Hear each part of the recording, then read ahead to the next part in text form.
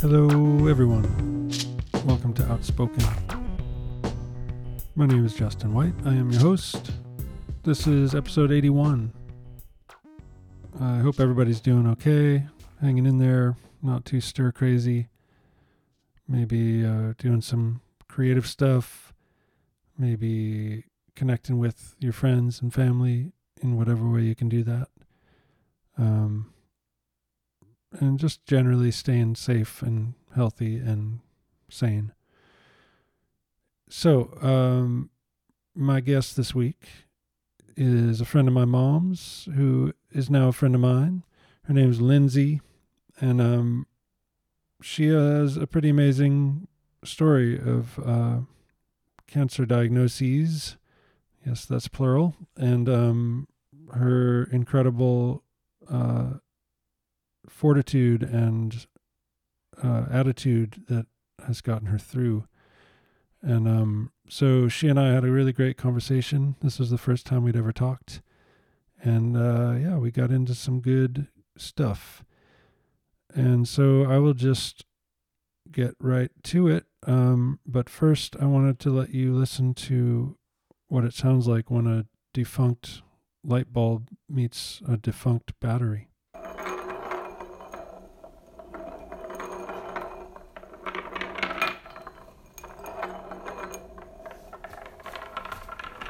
So do you want to just jump right in, or do you want to get, talk about other things first, or how do you, what are you Yeah, comfortable with?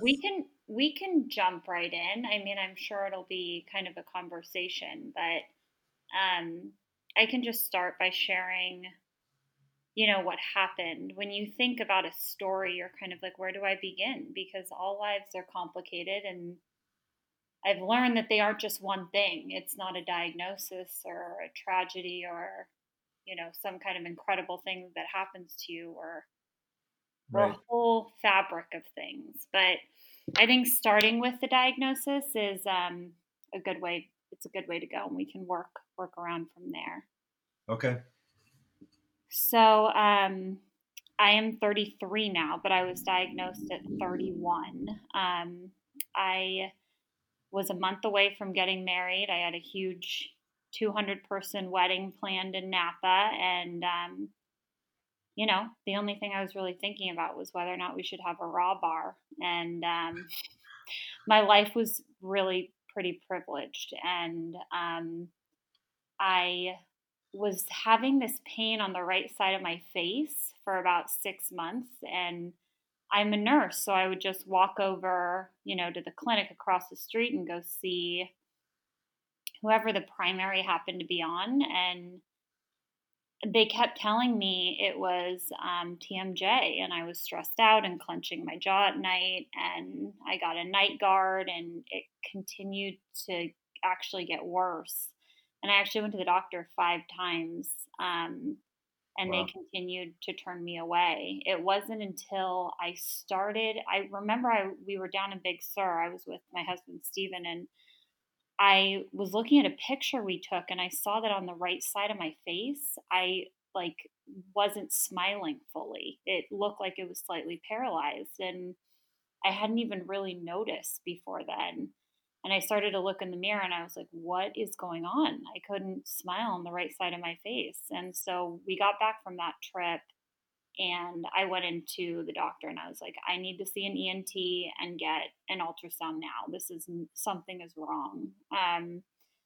And from there, it moved pretty quickly. I got an ultrasound, and we did a biopsy. And I ended up being diagnosed with salivary gland cancer, which is 2% of cancers men over the age of 65 that smoke. I Whoa. mean, so rare, and that's part of the reason that they continued to miss it. I mean, I was completely healthy otherwise. But yeah, it was it was it they none of no one really even knew what to say about it. I mean, they were just it kind of showed the randomness of things. I've But never even heard of it, and I know many people have had cancer, and it's like that's never come up once. Right? It was, I mean, I'm a nurse and they told me, they're like, it's in your parotid gland. And I was like, what is a parotid gland? Never. Where is that exactly? I mean, I felt totally, and I'm in the medical system, which was one of the hardest things for me, was kind of feeling like it wasn't that I wasn't advocating for myself either. It's just I Right. really trusted my doctors. Did, Um, when you were given the TMJ diagnosis, did that mhm. resonate with you, or did you have an inkling that that was wrong the first time? Initially, I think you want to believe what they're telling you too. There is this kind of underlying, I think it is a knowing that you have that there's something more going on. But when they tell you, it's a simple thing and just get a night guard, it's so much easier to go Right. with that story than something further being there. And I think it was a combination of things, but I did know because I went and saw some naturopaths and people doing different things, and I kind of knew that I wasn't getting a full picture at that point. Right. Wow. So I got diagnosed, and I still remember being in that doctor's room and how all of a sudden everything just, it like narrows in. It's like it closes in around you in that room and time kind of stops. But I really I kind of left my body too. I remember, the sink was dripping and I just kept looking at the sink and I wondered, can I just like put my head under the sink and wash all of this away? Can I leave my body and exit this room forever? Wow. it was it was nothing I've ever experienced before, and I kind of went into an adrenaline overdrive place at that point. I just remember um, not really being fully present, but they wanted to move forward really quickly with surgery. And the oncologist had told me it was a cell type they had also never seen before. It was similar to pancreatic cancer, which can kill you in weeks, and it was an aggressive cancer, and they wanted to get it out immediately. So I had an 18-hour surgery where Yikes. they cut my right facial nerve because it had infiltrated my facial nerve, with left me with right-sided paralysis on my face. Hence Um, not being able to smile on that side. yeah, not being able to smile. My eye doesn't fully close, so I have a weight in my eyelid. Um, and they removed a nerve from my right thigh and put it up in my face. So it's supposed to give you some movement. But I have a humongous scar on my right leg. And it was, I went in being like, oh, yeah, yeah, it's surgery. Like, I just wanted it out of me. And I remember waking up in the ICU, and after being under for 18 hours, my leg was in a really weird position during the surgery. So my leg hurt so badly. Like, I had tubes coming out of my face, but all I could really think about was like my right leg was in so much pain because it had been in a weird position for so long. Is Um, that where the nerve graft was from no, that way, or it that was was like it was completely unrelated. It was just that it was just bent bent weird? weird, Oh, and oh my god, it was so I had never felt that way in my body, and the nausea because of how much anesthesia I had got was so bad. I mean, I there are pictures that, my family took, and I look at those and I'm like, "Oh my god, you can go back there kind of immediately." I'm Um sure. Yeah. So that was followed up with chemotherapy and radiation, um, and then I was quickly diagnosed 3 months later. It had traveled to my lung, my right lung. So Ugh. I had another really intense surgery. They took out my right upper lobe, and I had more radiation that followed that. And from that point on, it was considered stage 4, which is incurable. And at that point, it kind of changes the game. Yeah, I'd Um, say. yeah, yeah. I mean, I think I had never heard positive things. I never went in and they said, you have this percentage chance of getting better, because there were no statistics. There was no research or data on my specific cell type or cancer. So I had never gotten a lot of reassurance. And this, moving forward, was very clear that it was always going to be a part of my life, no matter how long I had to live. And I think I had been kind of living from the point of diagnosis until the second recurrence in a state of I just wasn't present, and I was really depressed, and I was completely traumatized. And I kind of realized with that second diagnosis that, okay, if this is going to be my life, how do I actually want to live? It was that first kind of question that I had, and I had heard it and I could really kind of think about it before then, but it didn't really resonate. And so that's when I kind of made a turn, spiritually and mentally, and I realized that I needed to deeply think about what it meant to be here and to be here now, and how I wanted to live however long I had. Um, and Sorry, how long would yeah, you say that took for you to like?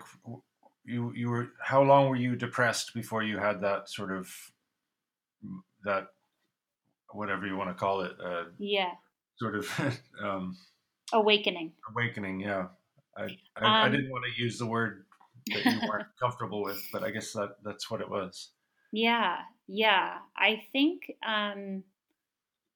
it was the entire time I was going through chemo and radiation. I was pretty quickly, it had traveled to my lungs, so I didn't have long. It was about 4 or 5 months, um, and and when I was, it had gone there. That's really when that shifted for me. But I remember it was just countless days on the couch. I mean, I was super sick from chemotherapy and radiation too, so I was exhausted and sick. But it was really this deep, deep, like bone tired depression, like underwater, which I had never experienced. I have anxiety in my family. I've definitely dealt with anxiety my whole life, but that's kind of a different depression. It's like a cyclical, almost obsessive thinking. And this was really just a different texture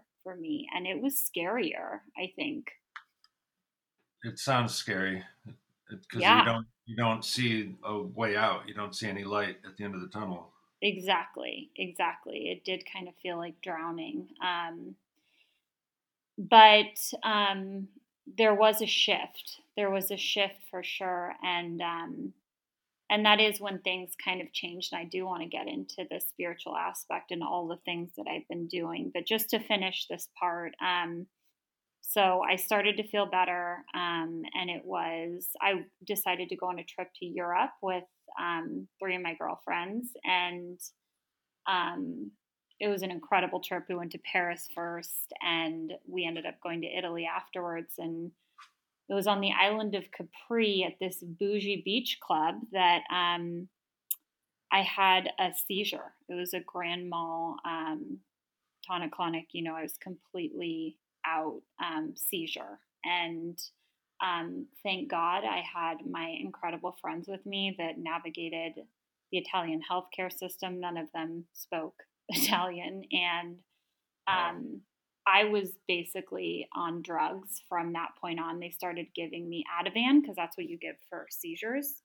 Um, but we realized when I got back that it had spread to my brain.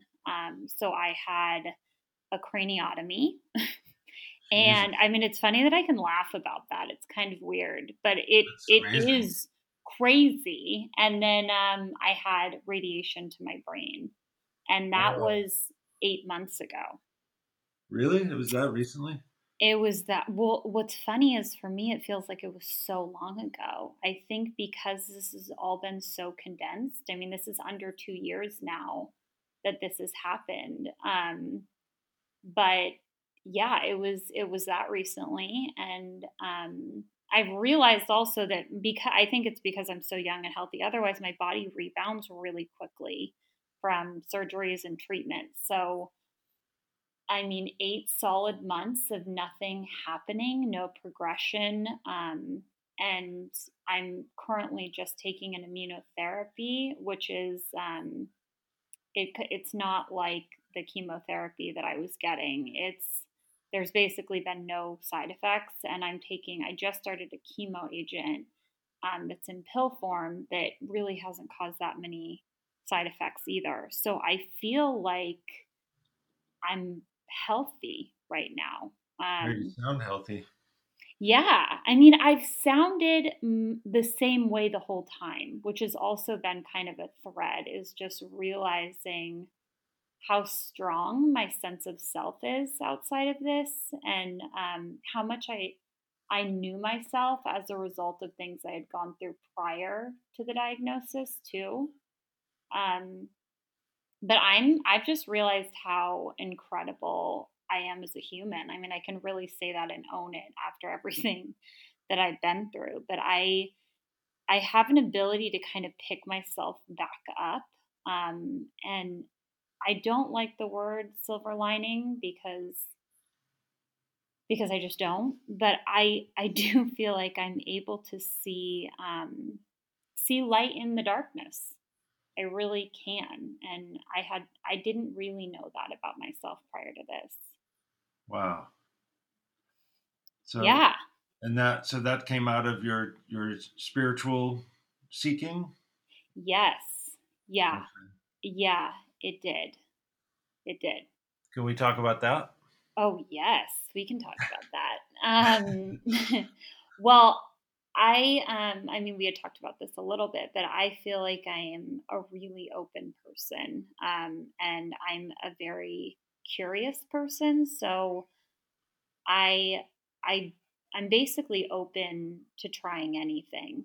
Um, and before this, I was kind of into wellness before, but it was more of you know, how do I make myself look better? It wasn't really about my general health or spiritual health. But I really started to question what it means to be alive and to be here. And um, because I'm not religious, it kind of opened up all of these questions about death. I've kind of always had a fascination with it. It's part of the reason I also was interested in nursing. I, I, I think from a young age, I was anxious. I know I always thought that when my mom and dad left, they were going to die. You But remember thinking that when you were oh little? my God, yeah, I was such an anxious kid. My mom called me her shadow because I followed Really? her everywhere. Yes, yes, So you actually thought if she left your sight that she was going to die?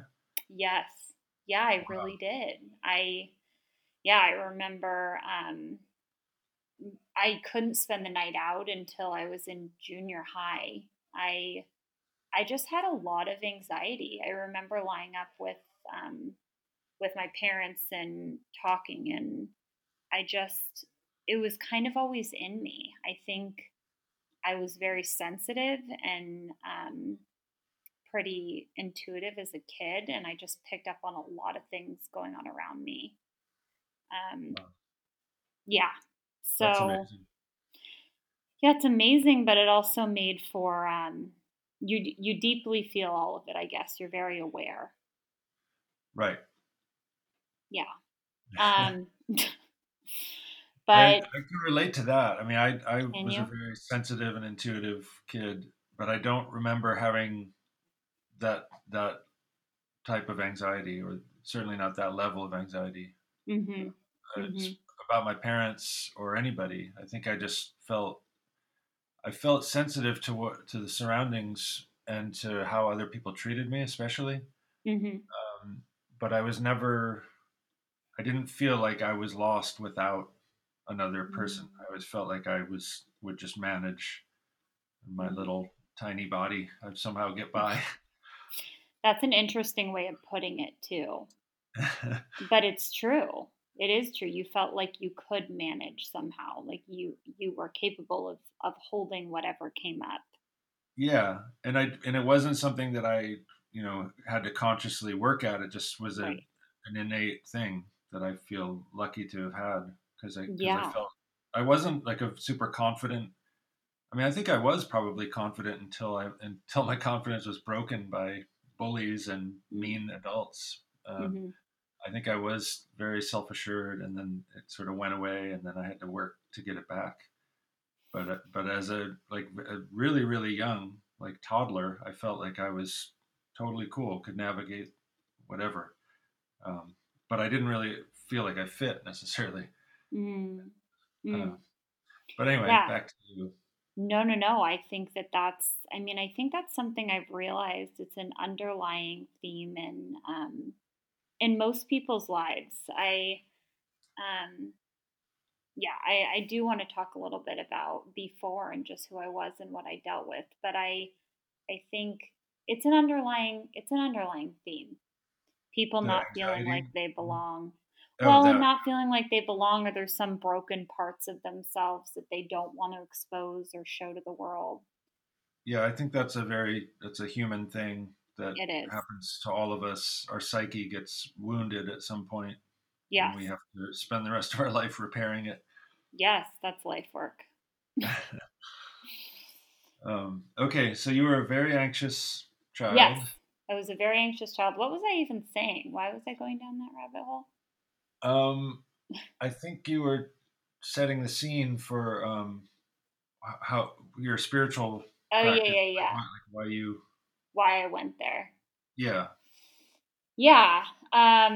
Yeah, I was an anxious child. And I did have to do a lot of work on myself. I I had I had two parents that were psychologists. They both had a PhD, and I remember struggling. I had, and I mean, all of this is said with the understanding that I had an incredible family. It was intact. I was very loved, and we lived in the suburbs. We had a huge yard and a pool. I had a really great group of friends, and it was overall, a pretty peaceful time. Did swim team, brownies, played tennis. I mean, all the suburb things you'd expect.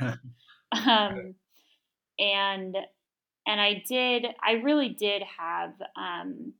I did have a stronger sense of self too. I think because I was so anxious, I did go inside myself at a pretty young age. But it was around the age of 15. I remember I started having problems in school, and I had two intellectuals as parents, and they wanted to get me evaluated right away. And I I don't remember the exact diagnosis. It was some kind of learning disability. I think like ADD and long term memory deficits. I don't even remember. They'd know. But I knew from that point on that I was somehow kind of different. There was a label, and there was a way that I looked totally normal, but I kind of always felt like from that point on, was not. I wasn't a part of the group, and I grew up in a suburb with pretty high achieving it was a high achieving community with high expectations about performance, um, and I was not able to fit into that mold, and I also right at that age developed very quickly physically. I got my boobs grew. Everyone thought I got a boob job because they grew very quickly. Uh-huh. I developed just like a feminine body very fast, and I wasn't ready for that. And it became something that other people focused on too or commented on. And it was the first time I kind of realized as a woman your body isn't really yours. um, but I don't remember the first time I just remember feeling like I was too too much. like my, walking around or other men looking at me, I kind of felt like, I don't know, I felt like I was too big and too much. And I don't remember the first time I actually made myself throw up, but I do remember that it was only like a couple months that I realized that this really works. Like, I lost about 10 pounds, and it was, all of a sudden upperclassmen, popular guys were noticing me and taking me to dances, and it was it was a way of layering up and kind of belonging, or seeming like I belong. From the outside, you would never know. Hmm. Um, but inside, I really felt like I was hiding, like I was fooling everyone. So there's no one that had any idea, no friends or your mom or anyone. I actually told my friends. I have had and continue to have a really strong group of female friends, and I do remember telling them pretty early on. And my mom, who also struggled with an eating disorder that I did not know about until later in life, she knew pretty quickly what was going on because she knew all of the signs.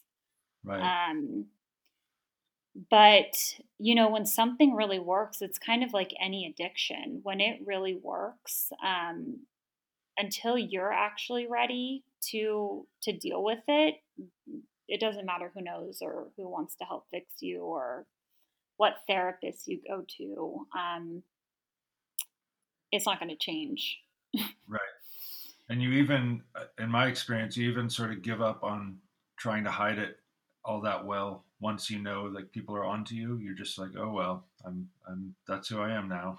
Yeah, yeah, it's true. I mean, and when something works, you I mean, it all of a sudden, like, that vulnerability and rawness and brokenness was covered up by the thin ideal and fitting into a mold. It wasn't my mold, but it was a mold. And It's sort of the societally imposed mode. It's, exactly, exactly. Um, So I ended up not graduating with my class. I went to an in treatment facility, and that was after struggling with it for a couple years at that point. And really struggled until I met this therapist that I actually am now currently seeing. And I really feel like she shifted so much for me. It was probably developmentally part of it too, but um, I really started to do work. And that at that point, I really started to I wanted to look at how I learn and how to be a student. Um, and I started to develop other ways of building up my sense of self. So I started to do well in college and started to go to all those broken places and really explore them. And I think that's when I did a lot of mending. It was really painful, but I looked at a lot of pieces of myself.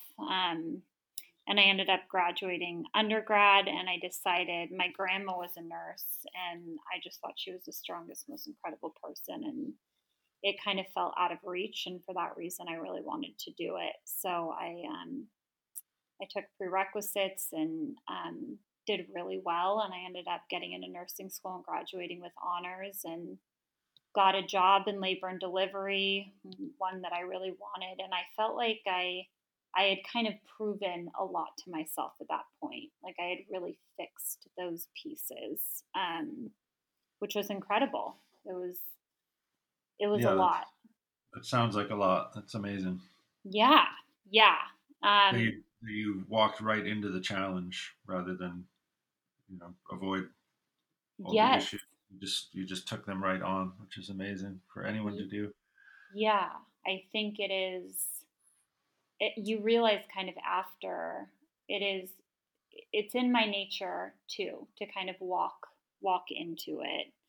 And you have to be ready. After I went to that inpatient treatment in Utah, I went to Boulder, Colorado, to kind of like a halfway house, but it wasn't all people that had eating disorders. It was all kinds of addictions and mental health issues. And I lived in like a house with women. And so I went to a lot of Al Anon groups and AA groups. And you just kind of realize the human experience is, it's all of the suffering that we kind of create with addictions and escapes are all just, it's an underlying feeling of wanting to belong and be loved.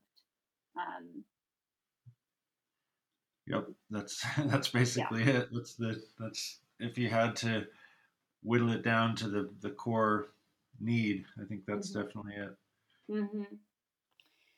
Yeah, and I think I got that a lot existentially, and I did feel pieces of it, but it wasn't really until I was diagnosed that you realize how much of this journey is just with yourself, and how many pieces of, there's still kind of a feeling like I was doing things maybe for other people too, not just fully for myself. And it was the first time that I realized, you can spend a whole day outside in the sunshine just with yourself, and that can be enough.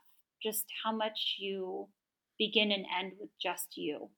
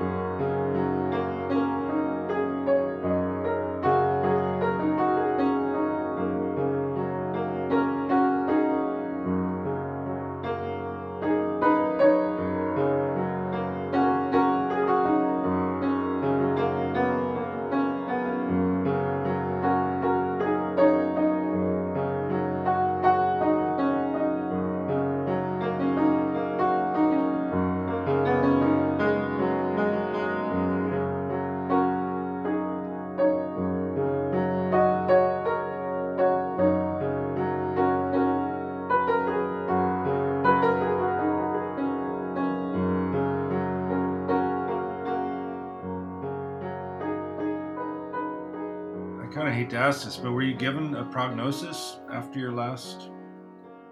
No, that's a totally reasonable question to ask. I have like gone back and forth. I love that oncologists are starting to steer away from giving numbers, because I do think that that's really, it's mostly detrimental to people. It kind Yeah, it's like a of, death sentence. It's like, right, right. As human beings, we're not supposed to live like that. So I really respect the fact that my oncologist hasn't. There was one point that I think I asked him, I said, "Can you give me a number?" It was during a really desperate period of time, and I just felt like I needed to know. And he actually said to me, "We haven't known the whole time with you, Lindsay. Like, we don't know.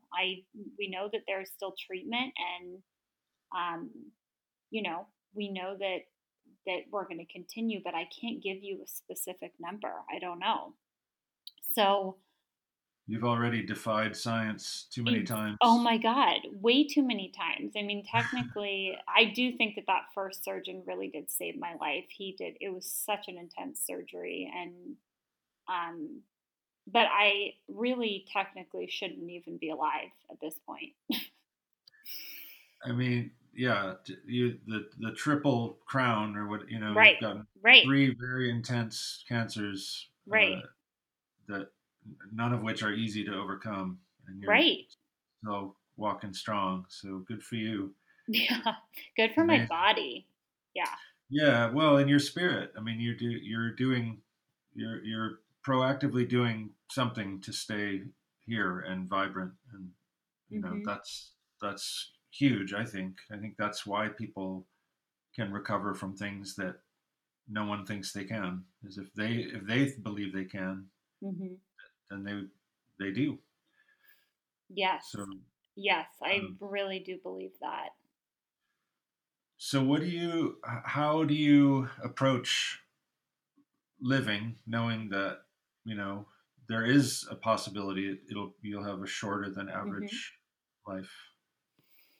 Well, I think that um, there you have to get used to kind of living with a certain amount of grief too. I mean, just the loss of the life that you thought that you were going to have. I really wanted to have children, and um, you just think that there's a loss of ignorance too. It's like all of a sudden you realize that we're all living with a certain amount of fragility, and we all are living in paper walls, and life is very precarious. And so um the beauty in that is you kind of realize that you just have right now, and it does make you love deeper, and it does make you more present. But I think I've really learned how to be more gentle with myself. I kind of always felt this restlessness, and like I needed to be moving forward and doing things, and progressing and checking the next box. And Right. I have had to, Accomplishing. yes, like physically and mentally and on paper doing things. Yeah. And that freedom was huge. I remember initially being like, "Oh, I can totally take myself out of this race. Like that's done." That's great. um That's a gift, even though it is not the prettiest wrapping. That's a really amazing gift to receive when you can yes. get out of that race and Yes. just be. Yes. Yeah, but the being is also, then what does it mean just to be? And for someone who's so used to taking challenges on, and really doing the next thing, what does it mean to just be? So um, I have accepted the waves of life, that some days I wake up and I feel like it's absolutely impossible to get out of bed. Like I can't fathom facing anyone or anything, and it can come completely out of nowhere, and just allowing that to be without judgment or force, and no shame about it, has been huge. And some days I wake up and I want to be talking to everyone and outside, and super present. I've really been able to live in both of those places, and that's also a gift. I mean, I think it's actually how most people live in smaller, not completely on that spectrum, but just in general, we're never one way. But there's a lot of shame around suffering, or around not being perfect, or not, just being curated for everyone else. Right. And that's a gift, just feeling like I do not have to do that or sign up for that at all. And everyone will understand. Yeah. Yeah. I guess that it's in some ways you have a free pass to. Yeah. Screw you. I'm Cancer not. is the freest pass. Yeah. Wow. But it's not really free. It's a Mhm. hell of a toll to pay to Mhm.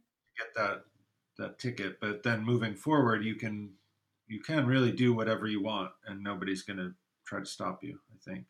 Yeah, and I think initially I was like, okay, if that's the case, it was like the old mindset where I was like, okay, if I can really do whatever I want, then I have to do everything. I have to, there was like a whole, I started to realize just how much I hate bucket lists, because it's more pressure on some level too.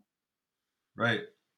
Yeah, because as soon as you put something on the list, there's a feeling that you have to do it or you Right, failed, right, and right, that's not a great mindset to put yourself in for any reason. I mean, right. it's kind of like, what do I have to show for my life? And if you're living from that place, it's just an unbelievable amount of pressure. Yeah. Because who are you showing it to, and who's the judge, and how do you score that, Hmm. like that, all that stuff, because it's so arbitrary, leaves you feeling hopeless, like you could never possibly achieve in the way that you're supposed to. Exactly. Exactly. I think there is this kind of human desire, though, to feel like, you were here. You were on this earth for a period of time, and not like it needs to be leaving a mark, but that you were lived and or you lived and you were loved and you weren't for nothing. Right. Yeah, I think people do think think that way. It's hard not to. Mhm. What will my legacy be? And Mhm. whether you're some super notable person or not, you don't want to be forgotten. Yeah. Yeah. I think it's understandable, and then I think you start to realize, in 100 years from now, most everyone that you know will not be alive. All Right. of a sudden, you're like, whoa. But the So, strange thing is yeah, that in our culture, the way that we think about being remembered is to have this whole list of achievements, or some, right, title by our name, and right.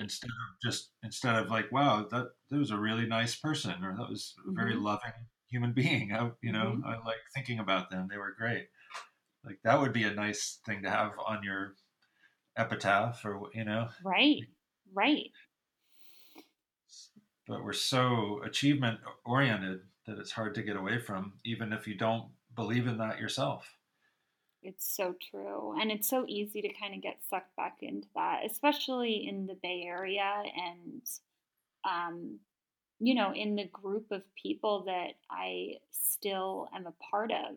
They really are moving forward in a lot of the conventional ways with families and with their jobs. And it's really still kind of the ramping up of life at this stage.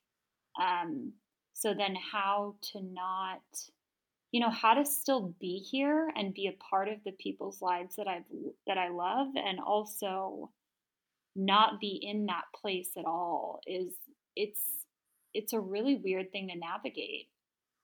I can imagine. Yeah. I have no idea. I mean, I have constant feelings of inadequacy that probably I carried with me through, from very young childhood. Mhm. And I can't help but apply them to my current life anytime I look at, anytime you make any kind of comparison, you're just like, Mhm. well, I fell short, I guess, because somebody else is always doing more. Right. But who cares? Like you aren't living their life. Like that's Yeah. not really we're not really meant to be constantly comparing ourselves to each other. I think it's really damaging. It's so damaging. I mean, I just feel so much for the generations under us. We always have, I mean, I think it's an innate human thing as well to compare, but now it's all on blast. It's on every social media platform, and Right. there's just always going to be people doing better than you, always. I mean, and what does that mean? And nothing really. Right, That's what's so sad about it. It means nothing, but it means everything if you allow it to. right, right. But that's a certain type of purgatory, and I don't know, it doesn't really lead to anything, actually, besides Leads to suffering. unhappiness. Yeah, Yeah, that's about it. yeah, I wish there were a way to convey that to someone and have them really get it. I mean, I think it is up to each individual to arrive at that realization on their own. right. But we need to help. We need to help those coming after us understand that it's. I mean, because I say that stuff to my daughter. I try to Hmm. help her understand that it's nonsense, but it's not nonsense to her. It's like Right, it's because real. she's living in it. It's what everybody's focused on, so it's very real. And I don't want to belittle her or say like what you're focused on isn't important. I Hmm. just want to help her understand that someday it's not going to carry the same weight that it does now. Like it's not that important, even though it feels like it's life or death right now. Um, It's such a hard thing to do, especially with that age. I mean, it kind of goes back to, I'm sure, experiences that you had at that age, and what I know too is it feels like everything. yeah, Um, and I think it's tenfold in terms of what we experienced. right. Yeah, I think so. I can't even imagine. I mean, we all think that whatever we're living Hmm. is is the extreme, or is the like we know more than anybody else knows, um, which is true as it pertains to your own life. But Right. uh, yeah, it's hard to imagine what just the intensity must be like at this stage in the world. There's so much Well, mania. there's so much mania. It is. And I will tell you, this whole COVID thing, I mean, I don't know how much you want to get into any of that, but I I'm happy to talk about it. I mean, I think politically for a while there's been an unreal amount of uncertainty and kind of panic, at least for me personally. But I think this COVID thing has been so interesting because, one of the weirdest things for me was when I was diagnosed, I really felt like my whole world stopped. Like the weirdest thing for me was that people were continuing to move on and go to work and post on Instagram. And I felt like like the floor fell out from underneath me. And it's really isolating. I really felt like I was on an island. And when when COVID started to really, I remember when we all went into quarantine and people's responses to not knowing, to the uncertainty, but also to having their whole worlds be shifted. You really are living in a place of privilege if you haven't had something like that happen to you. Right. Um, and all of a sudden, everyone was kind of in a state of panic. And I kind of felt like, welcome. This is where Yeah. I've been living. Yeah. This is where I've been living for the last year and a half. Like, I, it, Step aboard my island. yes, yes. Like, for the first time, the world was stopping just like mine had. Oh, And that's really so, interesting.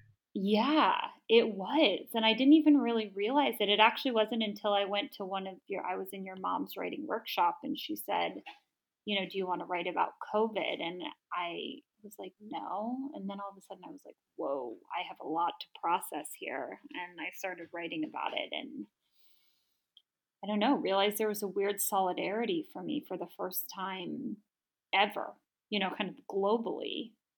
Right. That's Um, yeah, that's amazing. but we don't do well in uncertainty. Human beings we want to know. And Yep. it's so weird when people with, all these plaques on their walls and, these prestigious medical schools that they went to, they're, years of work that they've done and they still can't tell you. It's a scary thing. And it's a really scary thing for people to see suffering and to see death. Because as a society, we don't want to look at that either. Definitely not in this society. There's such a strong taboo around death, Mm-hmm. and which probably is the reason that we've been in total denial about how to handle it and how real it is. We've sort of, I mean, not just the administration, but a lot of people just don't want to admit that it is necessary to quarantine, and and Right. it's real. Like it's you can't. I mean, I noticed it and you probably did too, in the Bay Area. Mm-hmm. Even though we've been sort of now talked about as the model for how to do it, Mm-hmm. what I noticed right off the bat was people were like, "Oh, work from home, cool. It's like a vacation," and they just would go to the cafes and go like, I I'd know. be walking around San Francisco and there were people everywhere, and Mm-hmm. they like nobody seemed to get it this was like a real thing. It wasn't just don't go to work. It's stay home, like get in Mm-hmm. your house and stop touching everybody. And it was to me, it was really frustrating because I just kept seeing people ignoring it, and even still. And I think it probably stems from a, a few things, but one of them is the sort of United States. We're free. We're cowboys here. We do what we want. Mm-hmm. Just don't want Exactly. to listen to the rules. But that's I mean, the level of entitlement it takes to Yes. live Yes. that way is just out of control. Well, and it's a certain amount of invincibility, right? It's like you're hearing stories about what's happening in Italy, and it's still kind of this separation, like, oh, that's happening to you, but that will not happen here. Like that's Right. not, no way. It's Yeah. so crazy to me that our arrogance can achieve Mm, towering heights yeah. to Yeah. think that way. Like why would it not happen that way here? It's a virus. It's not, Hmm. there's not it doesn't have a different set of rules when it crosses an imaginary border that we drew. Right. It, you Right. know, Well, I mean, I think that is the powerful part of this is it's not the obviously populations that are more vulnerable and um, they're going to be impacted much faster than others, but it goes across all socioeconomic status. There is no one is exempt um, from illness, and I think that is really scary for people. Again, it's kind of like, well, yeah, we live in a very capricious state. We are as beings fragile, and that is not something that people want to look at. It's the same reason that you don't want to talk about or look at death. Um, and I think it brings up a lot for people, and it's been super interesting for me from my perspective. I never would have felt like this before. And it would have been my first experience really having to look at it personally. But yeah, it feels good to have people on my island now.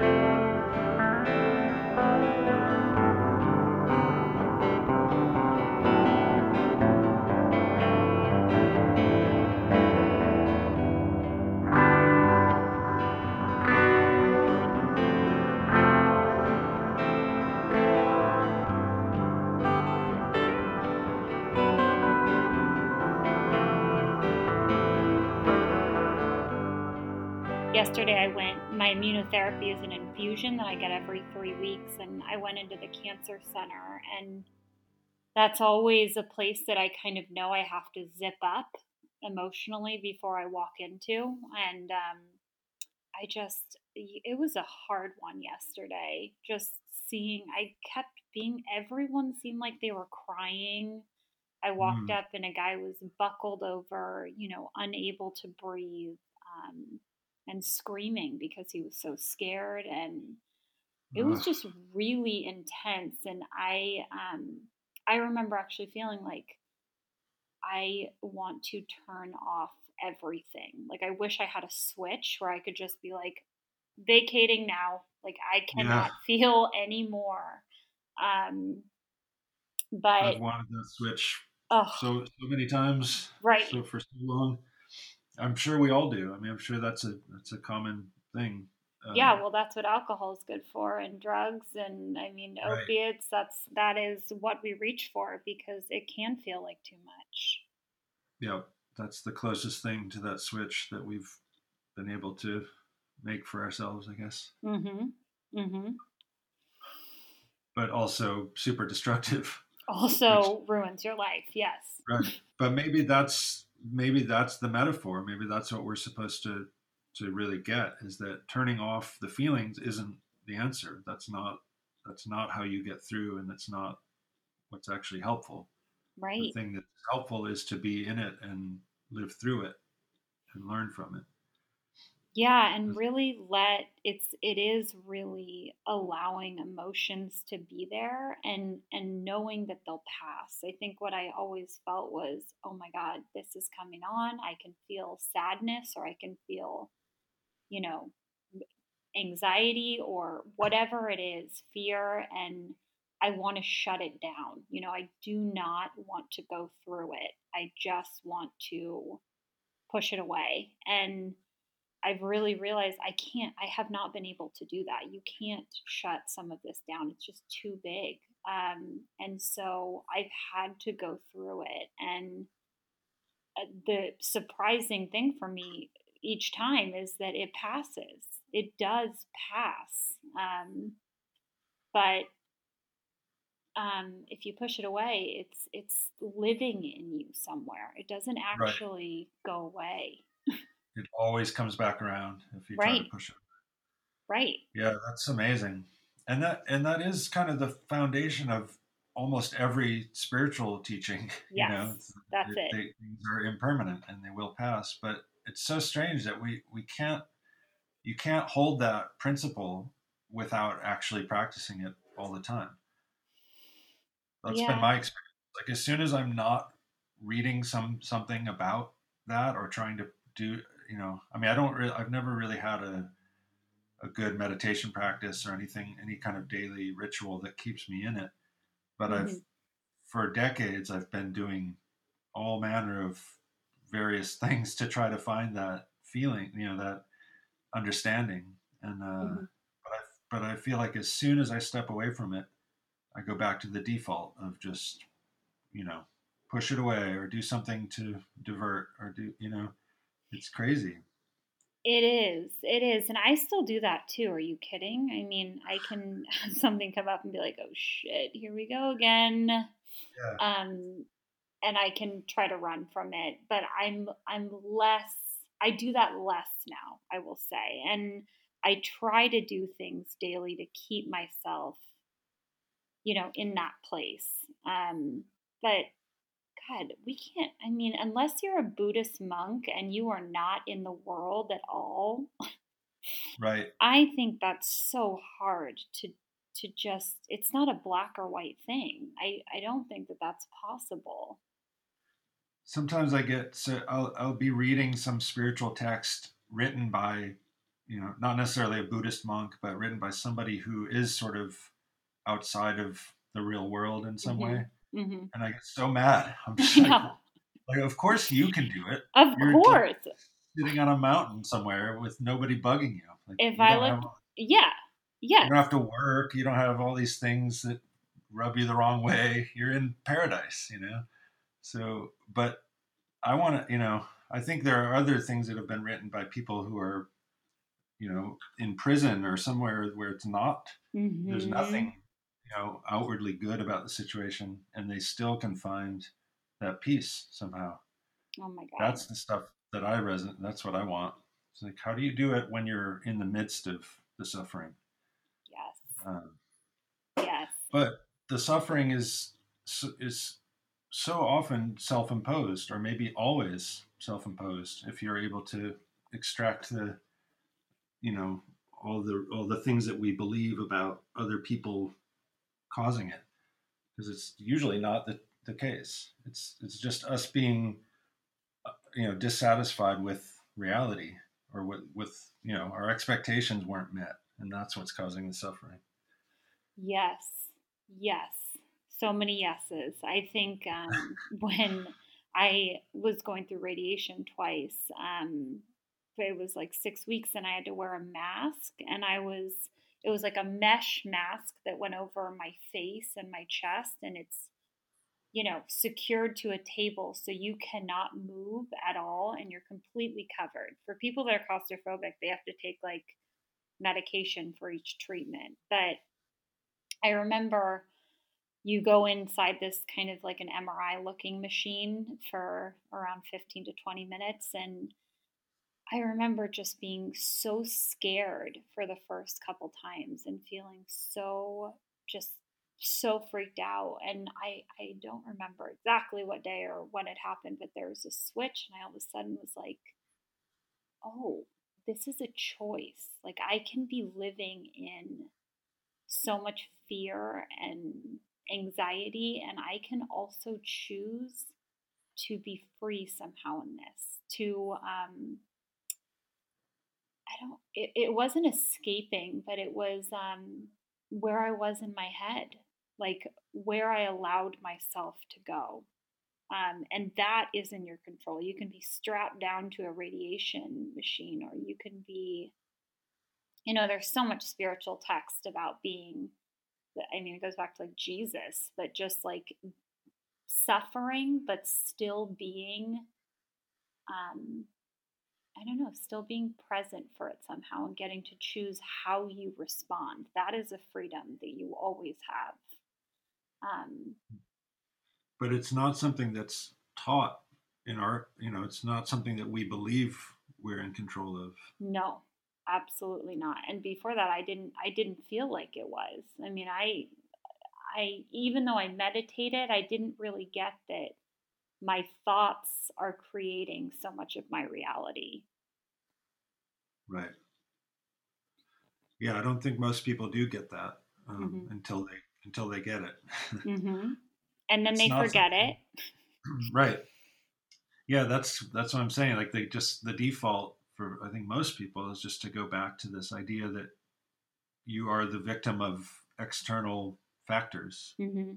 Hmm. And but I maybe it is just a one by one thing. Like, every individual needs to have the experience that teaches them that in Hmm. order to actually get it once and for all, or maybe still temporarily.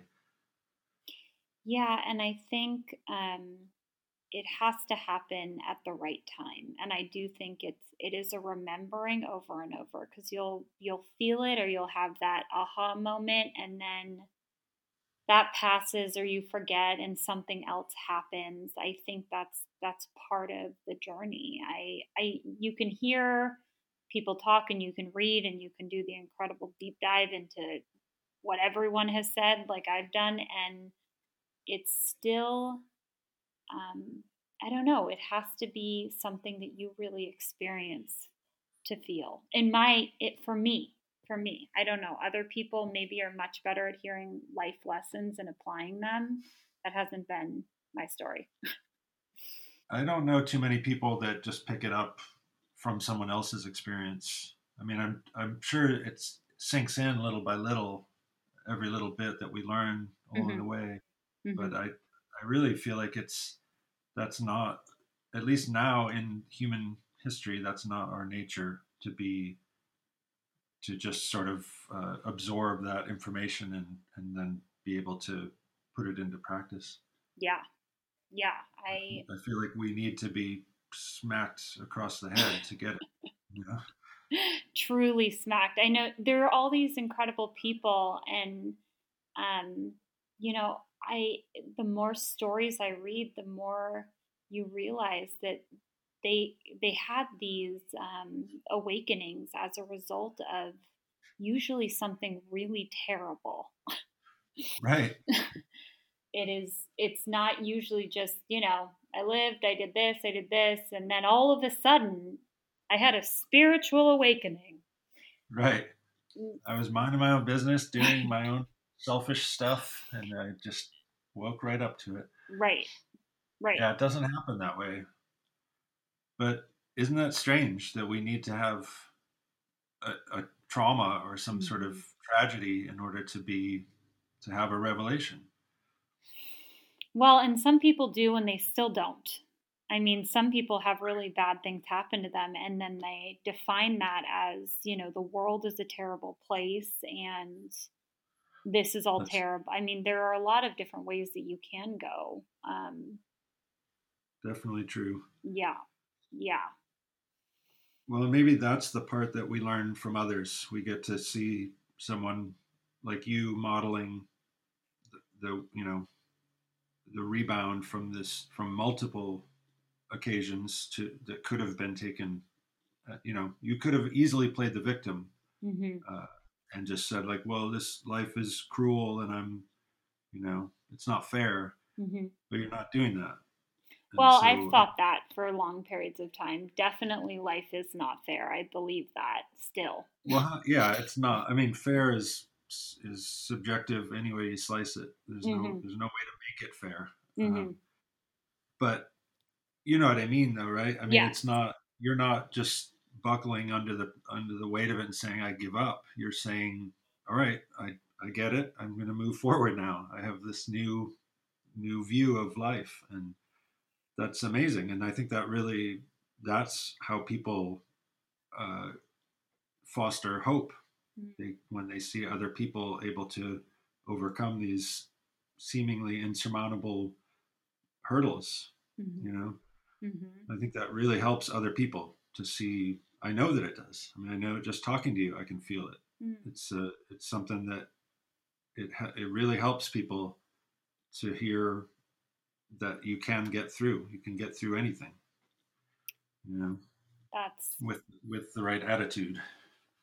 that really means a lot to hear because, like I was saying, I think one of the main things that we do as humans, and me, I've really felt that you don't want to be for nothing. That even if it's impacting, one person to hear what you've been through, I think that's part of why I've kind of always wanted to be a truth teller. Um, I think that's part of what I my think eating that's disorder was about too. sorry. What was the last thing you said? Just Oh no, I think that's part of what my eating disorder was about too. Just kind of feeling like I needed to use my voice and I didn't really know how at that point. I didn't have the tools to do that. Right. But yeah, being able to share and all of the broken parts too. I mean, I think that's what people can really relate to. Definitely. And it's the really where the value lies, I think. Hmm. Because talking about what's right and everything that's working is basically just bragging. Right.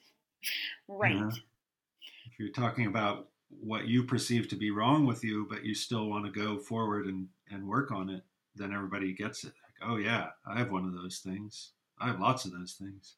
Right. And I think there's also this layer of kind of being inauthentically seeming genuine.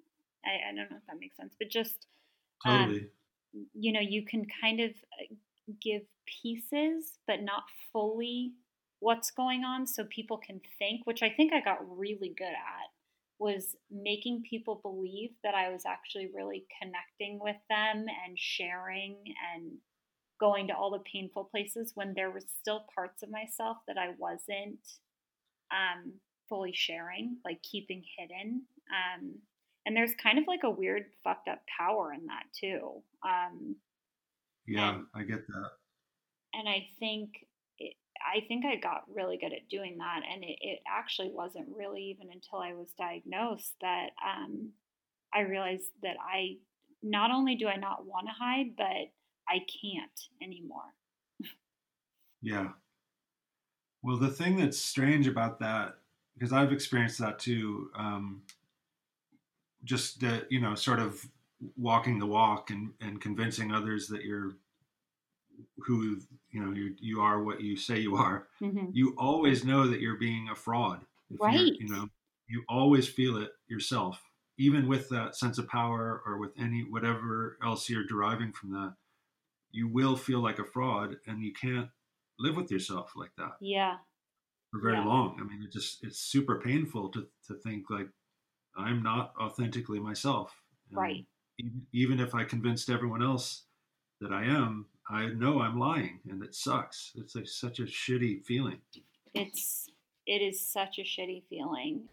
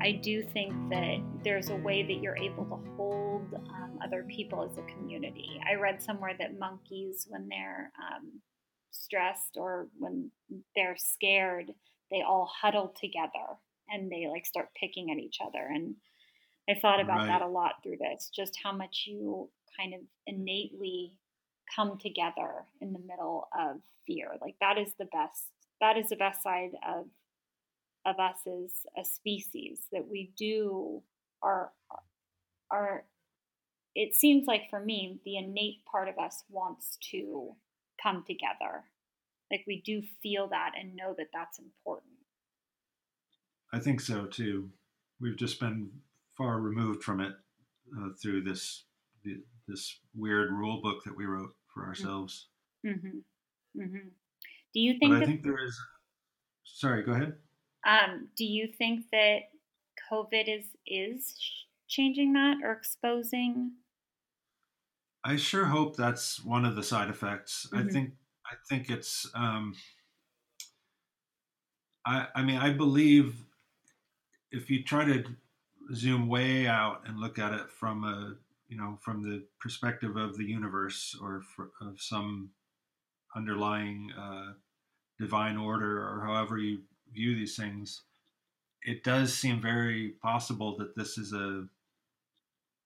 it feels like a very intentional wake up call. Like, Mm-hmm. hey, everybody, we remember what we used to do and how we used to comfort each other and support each other, and like that's still available to you. Here's your chance. And I do think that a lot of people, whether they believe in any of that or not, a lot of people do respond that way. My concern is that there's so many layers of distraction and removal from our true selves Mm-hmm. that it's going to be hard for a lot of people to even know that that's available to them. And because we're all being forced to stay home, or some of us anyway, Mm-hmm. but we still have the internet, we still Right. have Netflix, and we still have all these things that aren't really bringing us together. um, I mean, maybe Zoom meetings are the closest thing to what Yes. we can do right now. But I don't know. I do think on a grand scale, that is what this is about. Like this is sort of our chance Mm-hmm. to remember. Like, Mm-hmm. hey, people, we are a social species. We are monkeys who should huddle together, hug each other, and groom and be Mm-hmm. comforted. Mm-hmm. That's what we are. That's why we're here for each other. Um, So yeah, I don't know. I would love to see that be the outcome. My concern is that there are all these layers of other things like financial worry and Yes. you know like if the economy tanks, which it certainly appears to be doing, people are going to have a new fear to you know enlist themselves in and Hmm. be part of that movement. I'm going to I think that's the real thing is like if you live in fear of whatever future outcome you can't possibly see, Hmm. then you're always going to be trapped. Exactly. Um, and if you can get, and I'm not good at this, but I understand it.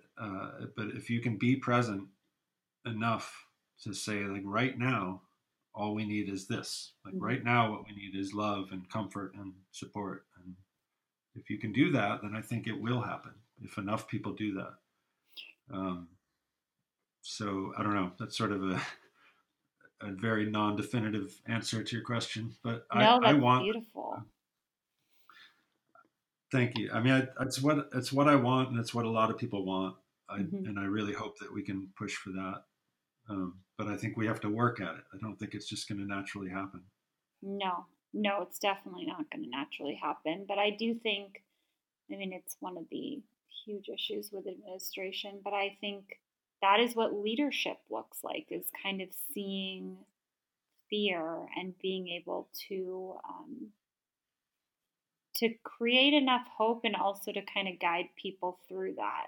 Um, Even if everyone doesn't know what the hell they're doing, Right. at least we're kind Yeah. of doing it together. Yeah. We do. You do sort of need a spokesperson Yes. to encourage you to move in that direction. Yes. Yes. Which is why Bernie was such a beautiful. Oh God. You know, he's the one. He was it. And but as you can see, our society's not ready for that yet. We're turning him away or crucifying him, so to speak. Oh my God, you and my husband need to have a whole separate Bernie conversation. I'm actually done with Bernie because all he talked about for a very long time until, a couple days ago was Bernie. But yes, I Yeah, do I do think that that that is the ideal. yeah. Well, and he helped push the conversation. He Hmm. helped get people talking about stuff, and that's going to continue. He He's started a movement. He did, and for sure. yeah, yeah. Yeah, I love that guy. Uh, Me and too. I mean, there are a lot of people who could fulfill that role, but we have to first be ready to listen to them. Yeah. En masse. Like we can't. Half the world isn't ready yet, No, no, our and country isn't. yeah, and so I think we're going to have to go through a few more cycles, not just political cycles, but life cycles, Hmm. generations Hmm. before enough people are ready to hear that message, uh, and then the change will come. So sadly, I don't think it's going to be in our lifetime or even my daughter's lifetime, or Hmm. you know, who knows. But I do think it's the staying in the movement is what's important. Yes, staying in it. And also, I mean, I think there are things that we never could have predicted. Again, I have imagined a lot of different futures for myself. Living through a pandemic was Not one. not one of them. Nope. Yeah, it didn't even make the list. No, it never made the list, especially not like I would never, never. But I think staying open and staying in both places, knowing that the country isn't ready for some of the changes that I know I am and a lot of my community is. It doesn't also mean that there can't be major changes that happen hopefully sooner rather than later too. Right. I hope so too. And just to have the to fight for that, Hmm. whether or not you're going to see the benefits from it. Yes. I think it's important to, and that's a hard thing for us to grasp too. A lot of, like, in this culture anyway, like doing something. I mean, that's why socialism didn't really catch on. It's like, well, why would I do that? It doesn't help me directly. Yes. You know, what am I going to get out of it? So I think we have to change that mindset, and I think that's what's happening. That's why these conversations and what's going on right now, that's changing that conversation too. Yes. Yeah. There's nothing like dealing with the medical system. Oh man. I mean, yeah, I think all of it is just, yeah, yes. Yeah. It almost gets to be too much too. When I was first diagnosed, again, another freedom I had was like just ducking out of everything. I was very interested in politics and would read all the time, and I was just like, fuck it. I can't be bothered. It was so dark, and I was like, I cannot be bothered to go down that. I can't go down that road. I'm dealing with staying alive. And now that, again, it's been a period of time of being healthy and feeling good, I have started to go back there. And you can really quickly kind of lose yourself in it. Start just reading and taking in everything. And that's not good either. You kind of have to find, you really right now have to find a balance. Um, Yep. because it's again, it can be too much to bear, and there's not a direct solution right now, and there's no new information. So why do I spend 2 hours reading about stuff that Yeah, I don't that's need? it's a great question, and one that everyone should be asking themselves. Right, right. um, yeah, I mean, it really does, and it sort of has always been about what you can do right now. What's going to help right now. Hmm. And if you can keep asking yourself that question in every waking moment, then things like fear and anxiety will take a back seat, because those are both projections. Those aren't real. Like, fear is anxiety about the future, right? It's like there's Right, something unknown and I'm afraid of it, but you don't know what it is.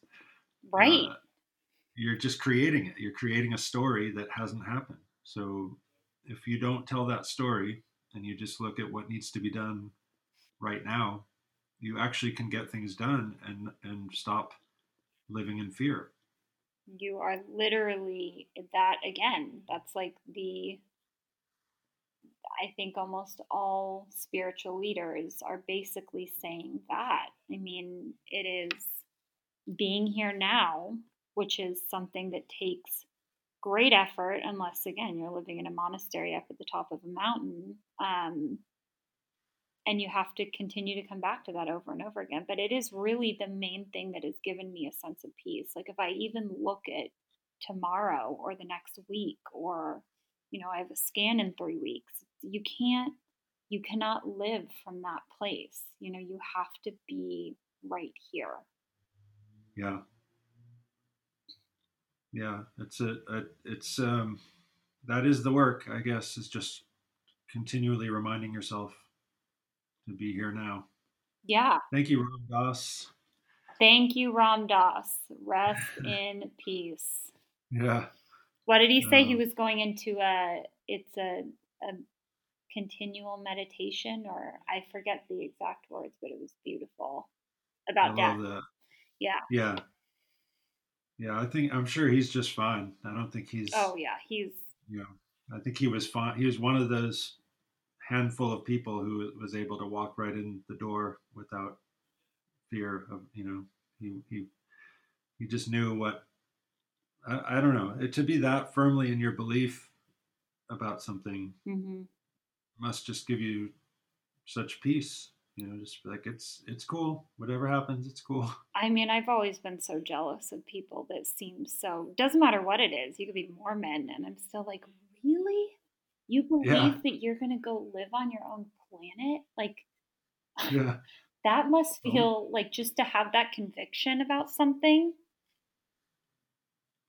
yeah, it's amazing. Faith can do great things.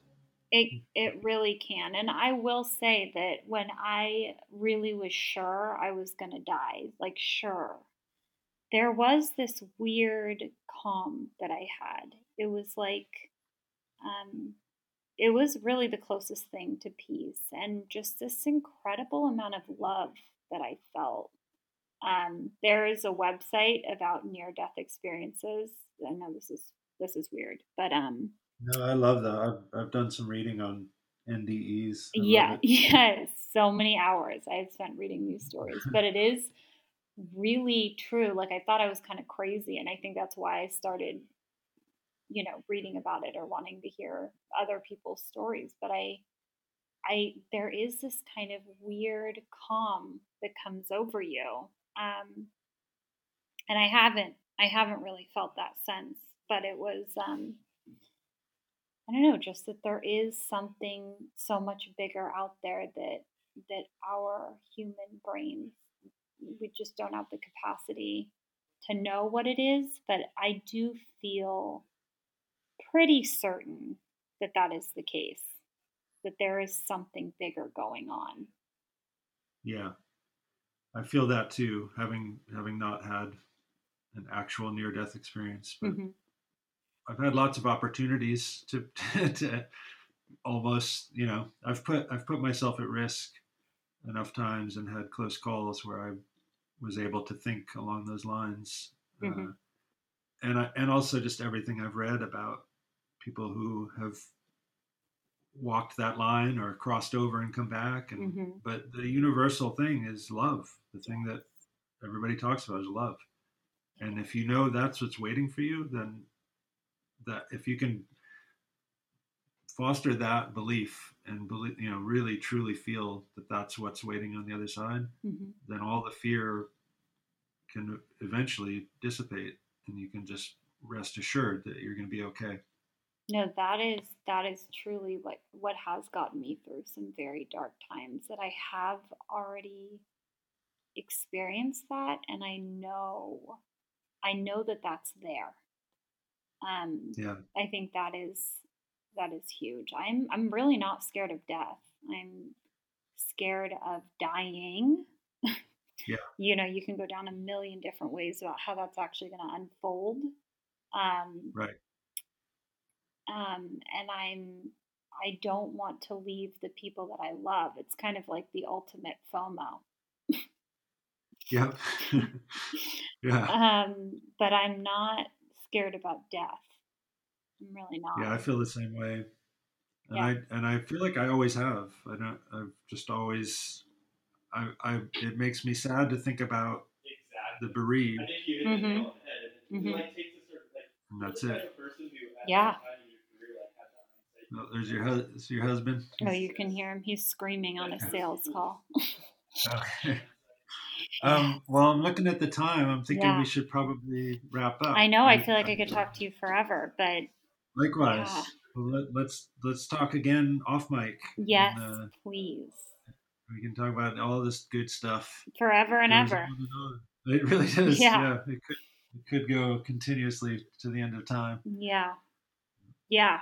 Well, thank you so much, Lindsay. I really appreciate you sharing your story and being so open. And it's really, I'm gonna want to listen back to this again and again and learn those lessons and be reminded. You're quite a model for how to live in spite of it all. Well, thank you so much for saying that. Thank you for being able to go to all of those places and to really talk about just everything. That's an incredible quality you have, and it's part of what makes your podcast so good. Thank you. Yeah, it's truly my pleasure. I mean, that's for me what human interaction is about, Mm-hmm. is to be able to go as far as anyone wants to go. And it's hugely valuable for me. Mm. So I always appreciate anybody who's willing to meet me there. I'm willing to meet you there anytime for sure. Awesome. All right. Well, thank you Okay. so much. Yes, thank you. And I will talk to you soon. Sounds good. Talk to you soon. Okay. Bye. Bye.